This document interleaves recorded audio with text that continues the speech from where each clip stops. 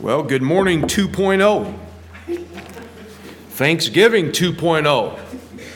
I'm all right if we just have that holiday once a week, indefinitely. The 39th Psalm in the Word of God. The 39th Psalm. You know, it's pretty obvious that Psalm 39 invites us to do something.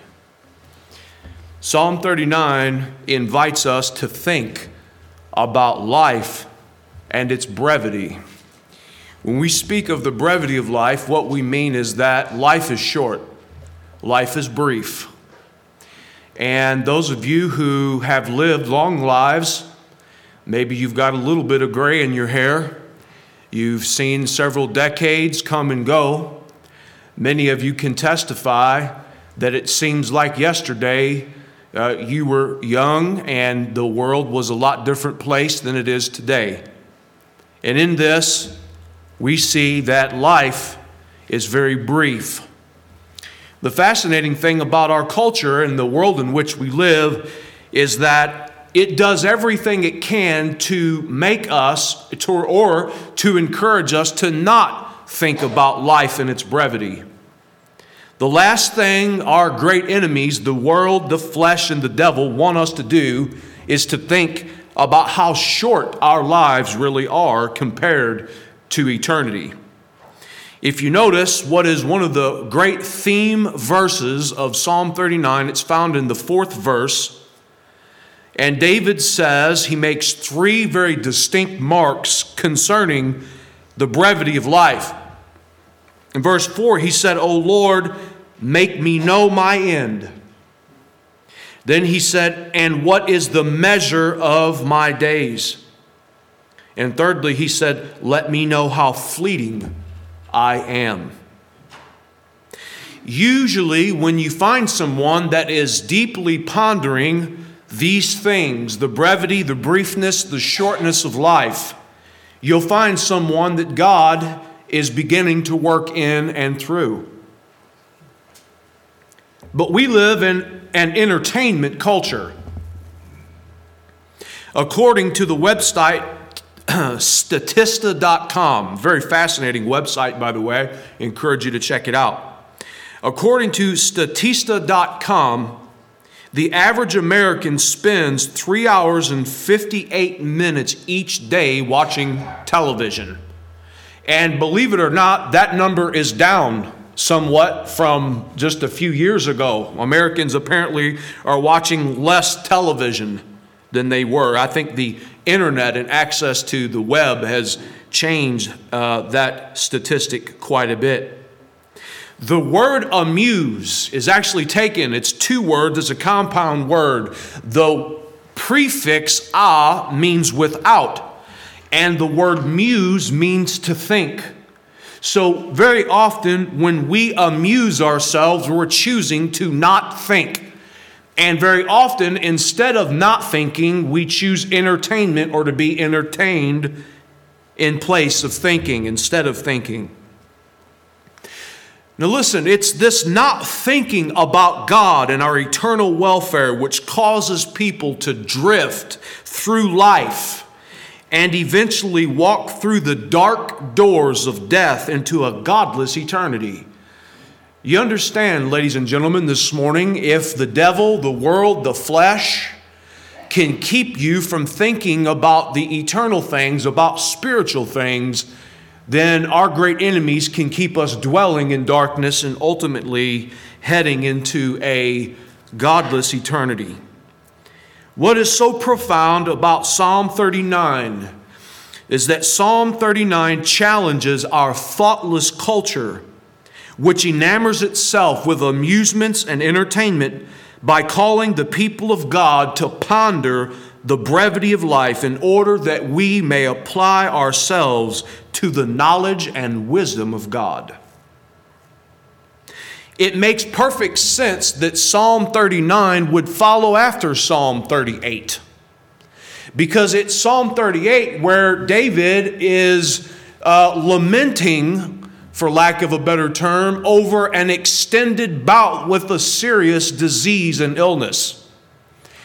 And it's very often in the times of great sickness, in the times of poor health, that we are confronted with how brief and how short life really is.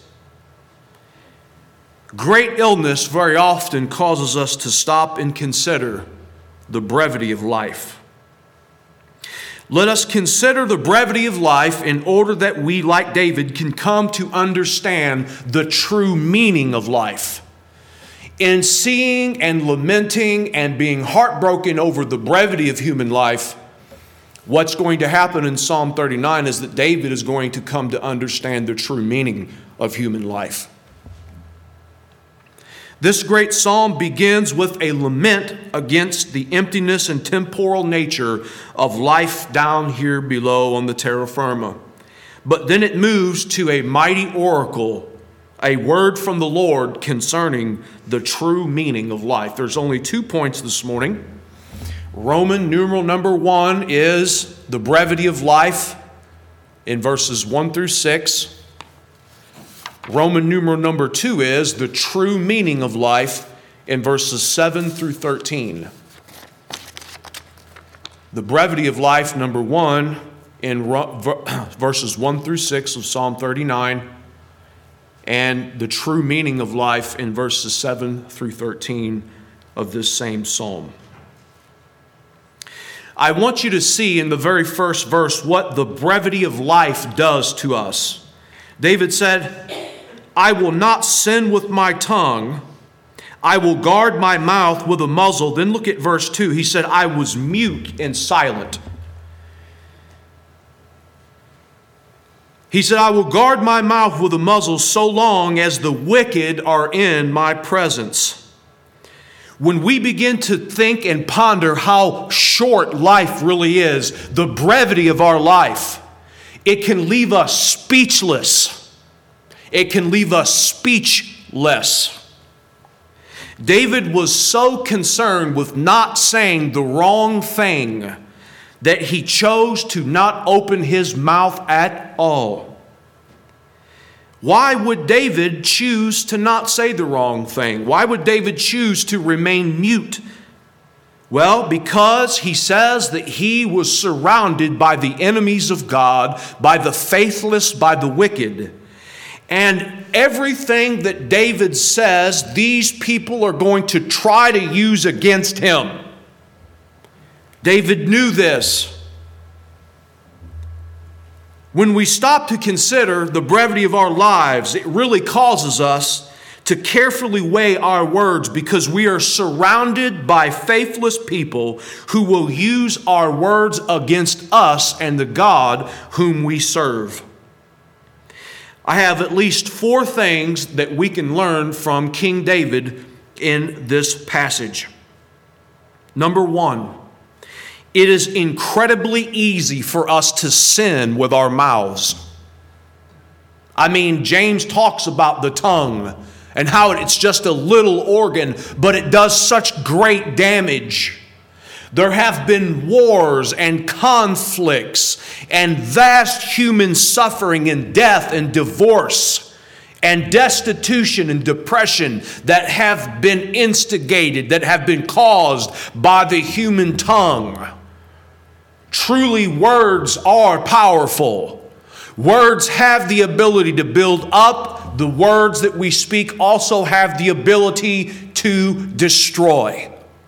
And David says, secondly, sometimes it's better to not say nothing at all than to say the wrong thing. If you feel like that people are going to just use your words against you and your God, it's better for you to keep your mouth shut. God gave us 2 ears and 1 mouth for a reason. It's better to just listen than to feel like you've got to say something. It's very often that in the heat of passion and the heat of anger that we say the wrong thing. It's very difficult for us to take back things that we say sometimes. It's far easier if you've offended a Christian brother or sister by saying something, because usually they will forgive you, or hopefully. I'm reminded of a story of Mr. Charles Spurgeon. He had a family in his church. I guess it was probably the Metropolitan Tabernacle there in London, England. And that family gave him fits and said all sorts of mean and hateful things about Pastor Spurgeon. And after a little while, the family came back and told Mr. Spurgeon, the great pastor of that church, they said, "Pastor, we are so sorry for the things that we said about you." And Spurgeon, as brilliant as he was, he asked the family to follow him outside. And he holds up a pillow, and he takes a knife, and he cuts the pillow open, and all the feathers from that pillow blow away in the wind. And Spurgeon said, "I forgive you for what you've done, but what you have said, it's like feathers that have blown away in the wind. Sometimes we can never really take back the mean and awful and hateful things that we say to people. Sometimes the words are so harmful that we can never get back what we have lost. It's better to say nothing at all than to say the wrong thing." Thirdly, we should not be too quick to share how we feel, even with Christian people. This is one of the great principles that David is outlining. Not everybody's going to understand the thoughts and meditations and musings of your heart. Not everyone that you speak to will be able to meet you where you are at the moment. Not everyone that you share your heart with will understand and feel like you feel. And very often it's better to just keep things to ourselves, as David does. And fourthly, perhaps most importantly, we need to learn how to bring all of our troubles to the Lord. Because if anybody understands, and if anybody hears, and if anybody knows, it is the Lord himself. You can trust the Lord with the meditations and the musings and the thoughts and the intentions and the feelings of your heart. You can let your hair down in God's presence, and he's not going to retort or retaliate with words and with things and accusations like many others would.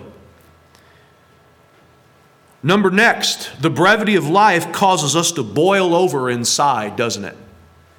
When we begin to think how brief and how vain and how short our lives are, we begin to bubble inside. Look at the second verse. He said, "I held my peace to no avail," and then look, "my distress grew worse." When we begin to think of how short life is and all the evil associated with the world and the prosperity of the wicked and the suffering of the righteous, we begin to boil over inside. Like David said, "My distress grew worse and worse." When we consider how short our lives are, it tears us up inside. When we consider lost years and misappropriated time, when we consider lost opportunities to serve and love God, it causes us to boil up and boil over in our heart of hearts. Negative pent-up feelings of despair. What makes it far worse is we're in a situation like David is in. Not only do you feel this way inside when you think about how short life is. In Job, he said, "A man who is born of a woman, his days are few and full of trouble." Isn't that true? Are you a human being who was born of a woman? And Job says that your days are few and full of trouble. Few and full is our destiny. Of trouble, troubling things, troubling times, troubling family situations, troubled nations, troubled politicians, troubled elections, troubled churches. And we begin to boil up, we get all tore up inside. And what's the worst thing of all is you feel like if you say anything about it, people will misconstrue what you say and use it against you. And other people who say that they're Christians, they won't understand at all. And these feelings, the brevity of life, the vanity and emptiness of life, cause us to boil over inside like David did. Letter C, the brevity of life forces us to learn hard lessons about ourselves. Look at what David said. Verse 3. He said, my heart became hot within me. As I mused, the fire burned. Listen to what's happening to him. The more he thinks about how short life is, the more he looks around him and sees the wicked, the more that he has to keep silent because people will use his words against him and people won't understand what's going on in his heart of hearts, the more angry he becomes. And we learn something about ourselves in this, that it's extremely difficult to control our emotions. Isn't it? We live in such an emotional culture. Everyone's offended or offensive about something. They become offended, they become offensive. You are offensive and you make others offended. One of the great perils that is destroying our Western civilization is the social media epidemic. When you put something out there, it's for the world to see. Years ago, whenever you were upset about politics or religion or both, and people sat around the kitchen table and you had grandma and grandpa giving their opinion about the way they think the world should be run. You had mom and dad talking and everybody going back and forth with each other. Usually those conversations were contained within four walls around a supper table. Now everyone puts on display just how big of an idiot they really are. I am appalled at the things I see so-called Christian people posting on the internet. Hateful things, ugly things, spiteful things. And it's destroying our culture. It's better for you to not open your mouth at all than to open your mouth and say something that will be used against you and your God. If they're wicked, they're just laying in wait, waiting for you to say something.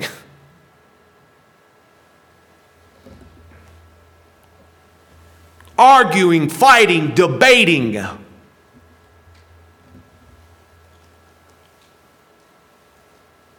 Be quiet. Like David. I was mute and silent, he said. If your heart and your anger burns within you, don't put that out there for the world to see.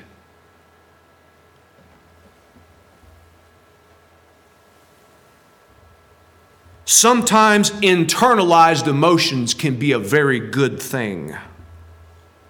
Because when we say something in anger and we say something in spite, it's sinful.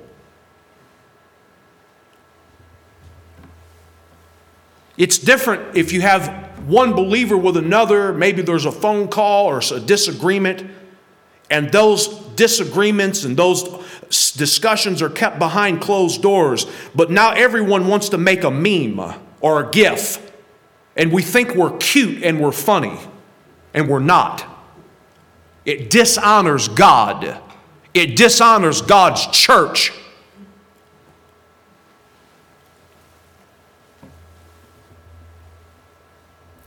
We learn something about ourselves in this passage. Just like David did, it's extremely difficult to control emotions. Keep them pent up. Internalize them. Be like David, because letter D, the brevity of life, compels us to speak, doesn't it? When we think about the prosperity of the wicked and how short life is and how vain and empty life really is, We can't help but speak. But notice to whom David speaks. He said in verse 3b, look, he said, then I spoke with my tongue. Verse 4, O Lord. The brevity, the briefness, the vanity of life does compel us to speak, but it compels us to speak to God. Take your emotions to God. Take your thoughts to God. Don't post it and publish it and plaster it out there for the whole world to see. If you're angry, if you're upset, go to the Lord. He can handle it.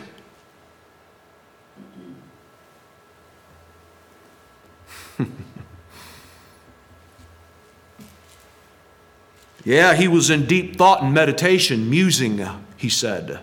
M-U-S-I-N-G. Pondering all these things. And we're supposed to be. It's when you don't ponder these things that you're in big trouble.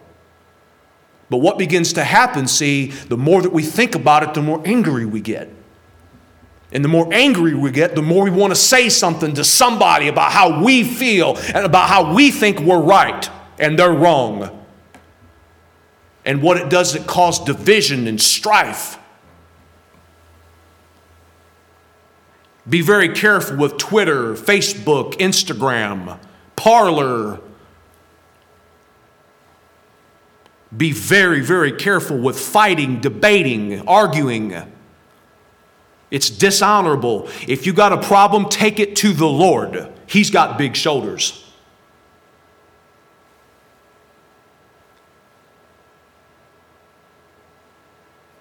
Letter E, the brevity of life is vanity. Look at what he says in 5 and 6. Behold, you have made my days a few handbreadths, and my lifetime is as nothing before you. Surely all mankind stands as a mere breath. Surely a man goes about as a shadow. Surely for nothing they are in turmoil. Man heaps up wealth and does not know who will gather. It's vain, it's empty. Vanity of vanities, says the preacher. Vanity of vanities, all is vanity. Ecclesiastes 1 and verse 2. Come now, you who say today or tomorrow we will go into such and such a town and spend a year there and trade and make a profit. Yet you do not know what tomorrow will bring. What is your life? For you are a mist that appears for a little time, then vanishes. Instead, you ought to say, if the Lord wills, we will live and do this or that. As it is, you boast in your arrogance. All such boasting is evil. James 4, 13 through 16. Both James and King Solomon reference Psalm 39. And when they do, they reference it in order to teach that life is short. He said it's a breath, it's a vapor. The illustration is early in the morning. In the Middle East, as the sun has been down all night, it drops to very, very low temperatures in that arid desert land. And in the early morning of the hours, just like it would here very often, when the sun is just beginning to come up in the dawn, you can see your breath, can't you?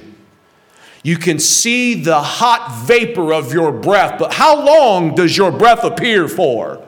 Just a fleeting moment. It's here and it's gone. And David says, Solomon and James all say that that's what life is like. It's like a warm breath in the morning that is quickly vaporized in the cool air. May God help us to redeem the time that we have, because the days are evil, Paul said. Life is short, and the corresponding vanity that accompanies that acknowledgement. Life is empty, vain, apart from the Lord. In the famous William Shakespeare play, Macbeth, the character gives a rather disparaging speech which highlights the vanity and brevity of human existence. Quote, tomorrow and tomorrow and tomorrow creeps in this petty pace from day to day to the last syllable of recorded time, and all our yesterdays have lighted fools. The way to dusty death, out, out, brief candle, life's but a walking shadow, a poor player that struts and frets his hour upon the stage, and then is heard no more. It is a tale told by an idiot, full of sound and fury, signifying nothing. And boy, isn't that the truth. But as Dr. Boyce so aptly points out, King David is not the same as King Macbeth. Instead of David being consumed and dejected by humanity's brief, vain, empty existence, David takes his concern to God. And therefore, in David taking his concern to God, he finds the meaning of life. As the great J.J. Stewart Perrone expressed it, he said, quote, make me rightly to know and estimate the shortness and uncertainty of human life, that so instead of suffering myself to be perplexed with all that I see around me, I may cast myself the more entirely upon thee. When we are faced with the vain, brief existence, the emptiness, the monotony, the wickedness, the evil in the world, it's all by design so that we would cast ourselves into the arms of God. And in this, we see that even the brevity of life is meaningful. Letter F, the brevity of life is meaningful. Look at verse 5. He said, behold, you have made my days as a few handbreadths. Who is the one that has ordered and ordained the length of our lives? Life may be brief, but it is filled with meaning because it is God who has ordained the length of our days in order that we would cry out to God for meaning of it all. Isn't that how it's supposed to work? If you're King Macbeth in the Shakespearean play, you become despaired, you become dejected, you become depressed when you look around you. You see the vanity, the emptiness, the wickedness, the evil of life. But what David does is he takes his concerns directly to God and he casts himself into the open arms of his God. And in that, God gives us great meaning and purpose. God uses the brevity and vanity of human existence to draw sinners unto himself.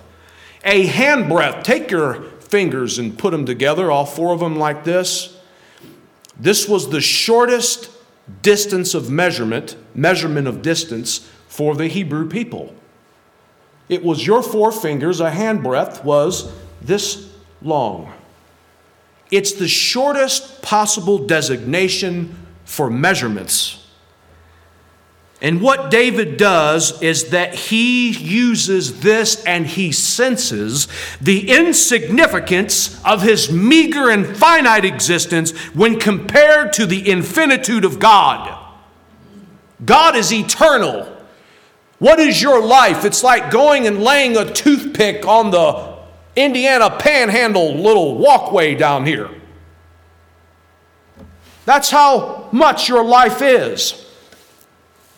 Have you ever just walked through a cemetery and beheld all the various tombstones and seen the beginning of someone's life and the dash in between the life date, the birth date, and the death date of that human being? What are you doing with your dash? Are you living for God? Are you going to God? Are you fellowshipping with God? Are you learning of God? Does the vanity and the brevity of your little dash that you get this side of eternity, does it cause you to throw and fling yourselves into God's open arms? Give your life to Him. Not just in religion and church attendance, but in relationship and in love. The true meaning of life. In verse 7, the true meaning of life is found in fellowship with God himself. Look at verse 7. And now, O Lord, for what do I wait? My hope is in you. This is a great turning point of the psalm. The true meaning of life is found in communion and union with God.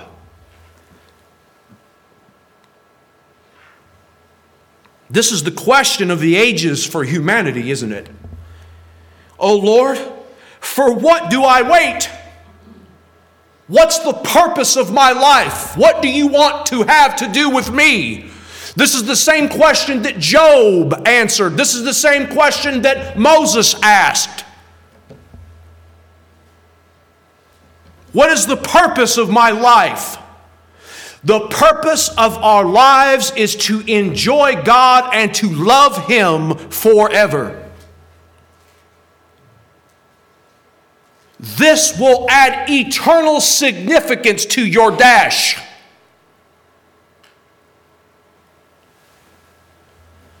The truth is that human beings were originally created by God in the garden to fellowship and enjoy his presence, and that our lives have eternal and everlasting significance. Letter B, the true meaning of life is realized in our sin nature. Boy, this is a curveball. You mean to tell me the true meaning of life is when I realize that I am a sinner? Yes. Look at verse 8. Deliver me from all my transgressions. Do not make me the scorn of the fool. The psalmist moves from complaining about everyone else's sins and shortcomings to repenting of his own. And this is the meaning of life. It's found in the knowledge of oneself to be a sinner. St. Augustine says, the beginning of knowledge is to know oneself to be a sinner. And this is the truth. What is the meaning of life? It's to realize that we are sinners in need of a Redeemer. Letter C, the true meaning of life is understood in silence before God. Look at verse number 9. I am mute, I do not open my mouth, for it is you who have done it. Here's this theme of silence before God. In the first time that David talks about this, verses 1 and 2, it's silence in the presence of his opponents. And now in verse 9, it's silence in the presence of his God. This is in effect what David is saying. Lord, I don't understand everything. I don't understand the purpose of my life. I don't understand why things are happening the way they are all around me, but I'm trusting you in quiet submission. Sometimes faith is quiet. Often it's quiet. Obedience is quiet. If you don't know the right thing to say, then keep your mouth shut. Amen. Our culture is being destroyed because people do not know how to sit silently in the presence of God.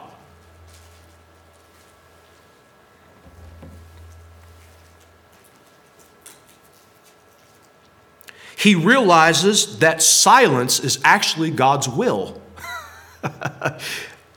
Look at what he says. I am mute, I do not open my mouth, for it is you who have done it. It was God working in him, keeping him from saying things that he should not say.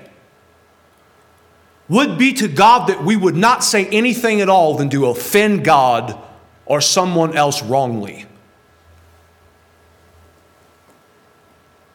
David has a personal faith in a personal God who David believes is sovereign over his life.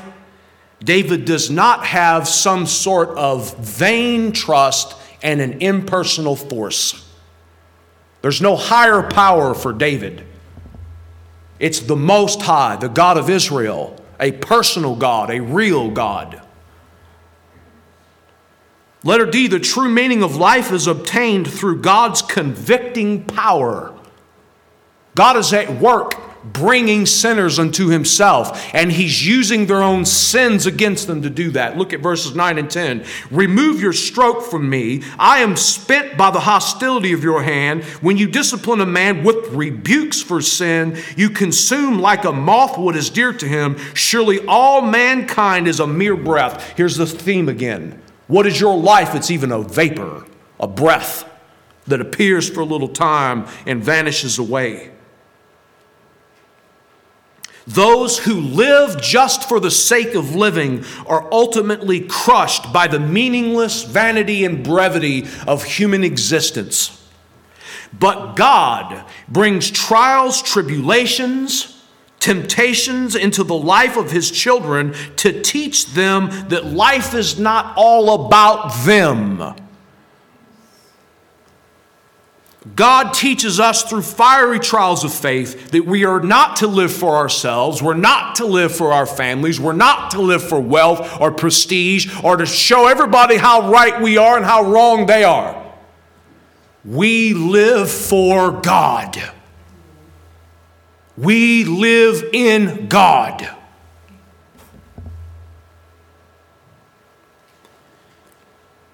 David is effectively in these verses saying, God brings us to the end of ourselves. See, this is how it works. God brings us to the end of ourselves, and we think that's the end. But it's really not. It's actually the beginning. Because it's at the end of ourselves when God rebukes, when God chastens, when God brings all sorts of calamity and trial and tribulation, that we would be brought into a personal relationship with him, that our lives begin. Life eternal, life everlasting is in God. Come to the end of ourselves and think we lost everything, but we've really gained everything. Aren't you glad that God never leaves you like he found you? God is at work bringing his people closer to him. And he's using everything in our environments, everything in our lives to do that. Letter E, the true meaning of life is eternal life. God doesn't leave us like he found us because we are created in his image and for his glory. While humanity is strutting about life's temporary stage, like Macbeth says, we do in fact have an eternal value. We are more than creatures of mortality because our Creator is in himself immortal. The redeemed will live forever with the Lord, and the unredeemed will die forever. Think about this. No matter what your destination is, your destiny is forever. It's either forever life or forever death. You may have eternal life or you may have eternal death. Either way, you have eternity. Why does God deal so harshly with humanity? In these verses, David says, because we are sinners. And if God does not execute the law, if God does not convict and rebuke us for our sin, we will never come to him. There's only one kind of person that can be saved, and that is a sinner. Think about this. If you've never realized your sinnerhood, you've never realized how good God is. Because God only saves one kind, and that is sinners. Jesus himself said, I am come to seek and to save that which is lost. There's only one kind of person who gets saved, and that's the person who gets lost. Before God ever converted you, God convicted you. Aren't you glad? Because if he didn't do that, you would never have come to him at all. What God is making of us now through His convicting power has everlasting implications. As Dr. Boyce so aptly notes, quote, "You are the one, Lord, who gives meaning to life. Nothing else does, because everything else is passing. You alone are eternal, and you have made me for lasting fellowship with yourself. I am restless until I find my rest in you." Letter F, the true meaning of life is found in our pilgrimage. The true meaning of life is found in our pilgrimage. You know, if you were looking for the true meaning of life, you probably would not have expected to find it as Psalm 39 delineates it. But this is the way that it is. Life is a pilgrimage. Look at what David said. Verse 12 and 13, "Hear my prayer, Lord, and give ear to my cry. Hold not your peace at my tears, for I am a sojourner with you." That's interesting. "I am a guest like all my fathers. Look away from me that I may smile again before I depart and am no more." David said, "I am a sojourner." What do you mean? He's a king. He has an inheritance in Israel. He has a land. What does he mean, I'm a sojourner? Well, when you look around you and you understand how brief and how vain and how wicked and how empty life really is, and you begin to have to internalize those feelings because nobody will understand what you mean, and those that you speak that way to, they will use the words against you. You begin to realize that this world is not your home. You begin to realize that you're just a passing through. You begin to realize, like Abraham, that you're on a pilgrimage to a city that is yet to come. This word sojourner and guest are designations, they're terms used of those who were non-Jews, who were passing through as travelers, foreigners in a strange land. Sojourners in Israel were not permitted to own land, and they were not permanent residents of the Hebrew people. Abraham was a pilgrim. He is our example. God told Abraham to enter a foreign territory, and God would give him the land of Canaan from the borders of Egypt to the Euphrates River. But listen to this, Abraham himself never inherited the land. Think about this. God says, I'm going to give you a land, but you're not going to get it. Wait a minute. Here's the land, but it's really not yours yet. This is quite depressing. And think about it this way. Whenever Abraham's wife Sarah died, they didn't even have a place to bury her. Listen to what Genesis 23 and verse 4. Abraham has all this land promised to him. And his dear wife passes away, and he has to buy a piece of land that was his from the Hittites. The Bible said Abraham rose from beside his dead wife and spoke to the Hittites and said, I am an alien and a stranger among you. Sell me some property for a burial site here so I can bury my dead. How sad is this? How dark is this? The father of the Jews, Abraham, the friend of God, doesn't even have a land to bury his wife, and God had given him the land of Canaan as his inheritance. In this we see that our home is not in this world, that we are traveling, that we're sojourning, that we're foreigners in a strange land. That not everybody will think like you, even those who call themselves Christians. And that the purpose of the brevity and the vanity of human existence is to draw us to God,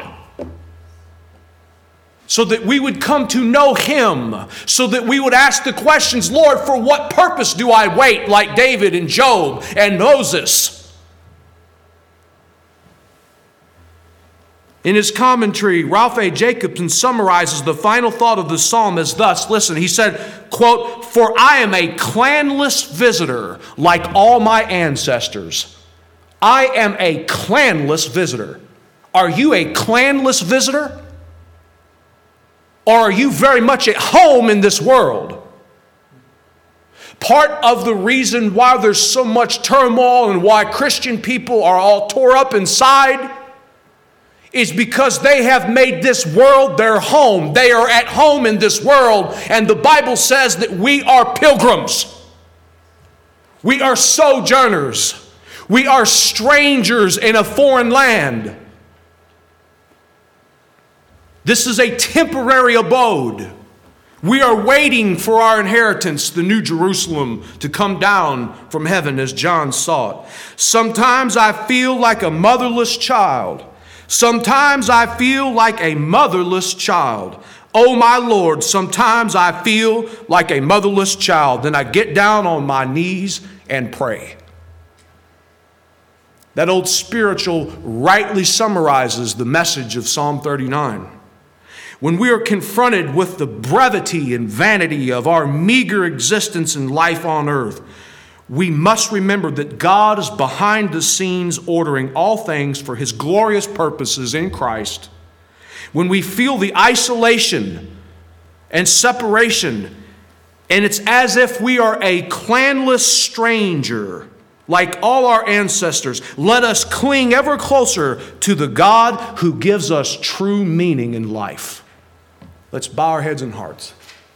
Our Father, we thank you so much for the truth of the pilgrim life. And in the pilgrim life is eternal life and the meaning, the true meaning of life.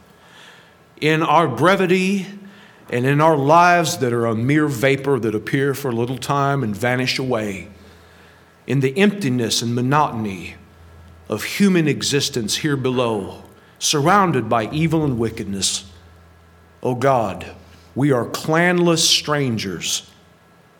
We are clanless strangers. In Jesus' name, amen.